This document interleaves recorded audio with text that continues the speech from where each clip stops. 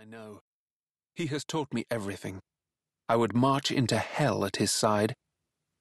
He enters dressed in formal military kit for the wedding. I indicate his cloak.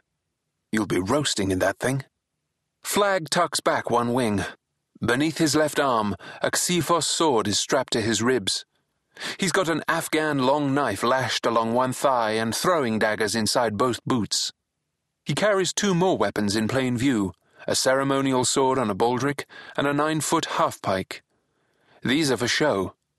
To give Baz, the name we Macedonians apply to any Afghan, something to fix his eyes on.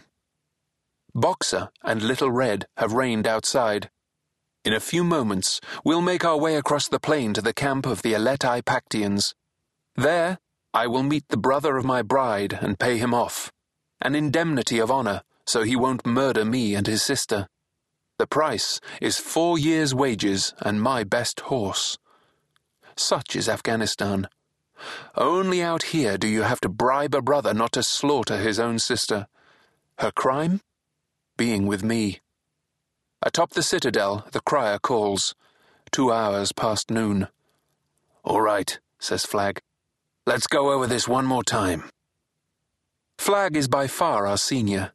His rank is Flag Sergeant. He has a personal name, but I've never heard anyone use it. We just call him by his rank. He rehearses us in blocking moves. What's critical is that Shinar's brother and his 2 cousins not escape. They can't be allowed to break away or survive with wounds. Our blows must be fatal. These 3 are Shinar's last male kin. No others stand under the obligation of Nangwali, the Afghan code of honor, to see that justice is done. Brother and cousin slain, we can buy our way out of the crime. Money will patch it up, but these 3 must go down. "All I can say," says Little Red as we finish our preparations, "is this is a hell of a way to warm up for a wedding." As my mates and I cinch up, my bride appears in the portal. She will bathe now, and, assisted by her bridesmaids, perform the Karahal, the Pactian purification rite.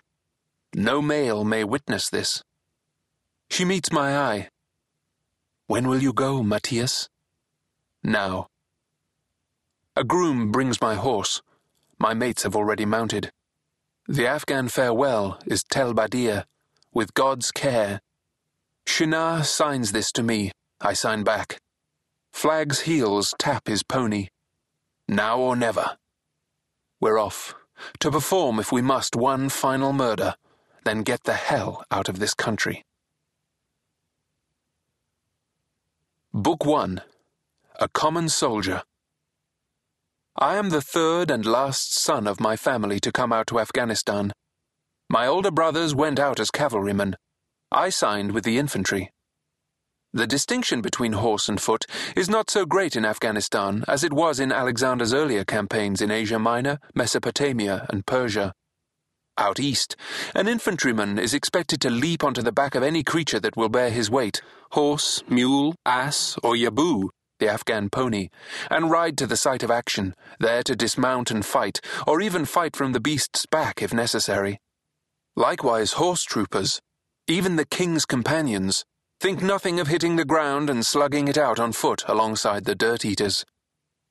My father was killed in Afghanistan, or more precisely, he expired of sepsis in a military hospital in Susia, in the province of Areya, which lies on the western border of the country. My father was not a mounted warrior or a foot soldier, but a combat engineer of the siege train, what the troops call a bucket man, because miners and sappers dig their trenches and raise their earthworks with wicker baskets. His name was the same as mine, Matthias.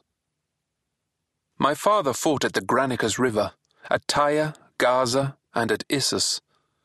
He was an authentic hero. My brothers are too.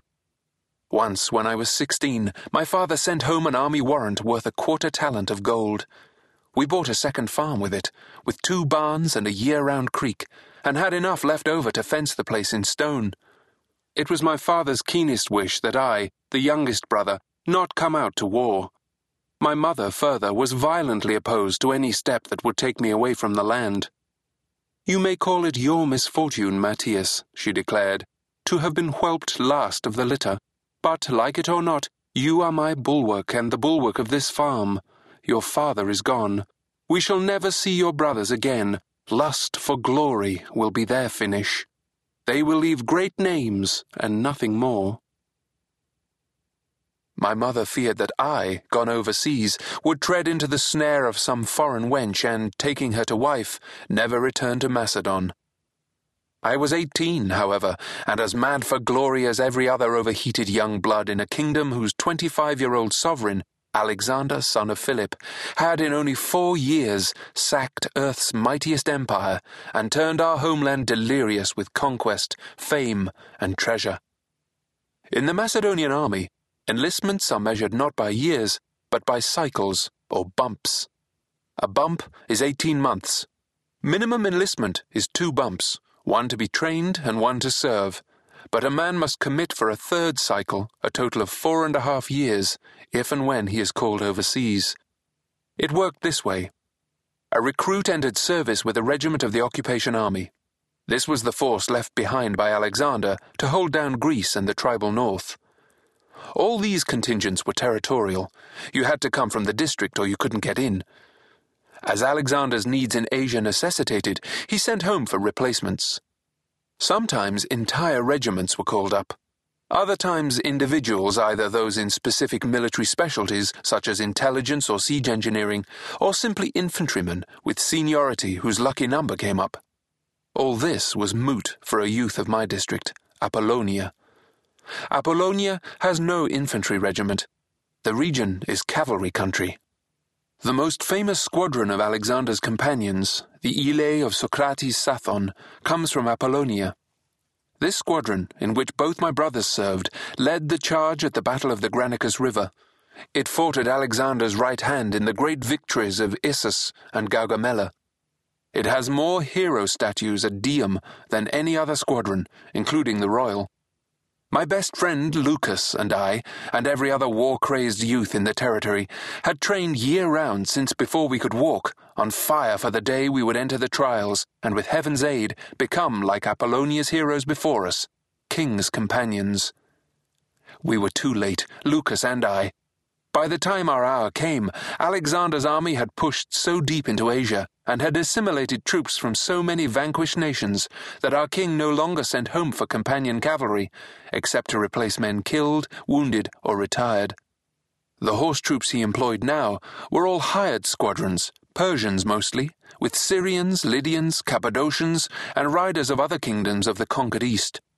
No Mac could join these, even if he could get overseas, which he couldn't, or could speak the barbarian tongue, which he wouldn't.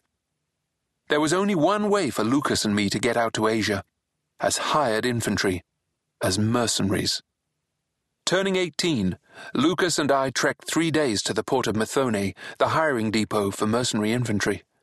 The taverns were crawling with grizzled professionals, Arcadians and Syracusans, Cretans and Rhodians, even officers of the Achaeans and Spartans. They all knew each other from prior hitches. They had mates and commanders who could get them aboard. Lucas and I were the youngest by years. We knew nobody. We stayed 10 days, with our payoff cash dwindling rapidly, trying to talk or buy our way in anywhere. At the last hour, we went seeking the recruiting general himself. Of course we couldn't get near him. A line sergeant from Pella kicked us out. "Wait a minute," he said, hearing our accents. "Are you boys from Apollonia?" He wanted to know if we could ride. We were centaurs. The sergeant drew up our papers on the spot, and wouldn't take any money either. He put us down as mounted infantry. That was what Alexander needed most. Lucas and I could not believe our luck. We asked what outfit we'd be with, and when we'd get our horses. "No outfits," the sergeant said, "and no horses neither." He had put us on the rolls because we were Macedonians, amid all these foreigners. No overseas captain ever turned down a lad from home. We thanked him with all our hearts. He brushed it off. "Don't worry about what outfit you ship out with, or if you never see an hour of drill. Out east," he said, "the king'll draft you wherever he needs you." Our force of replacements landed at Tripolis in Syria on the 16th of Decius, early summer,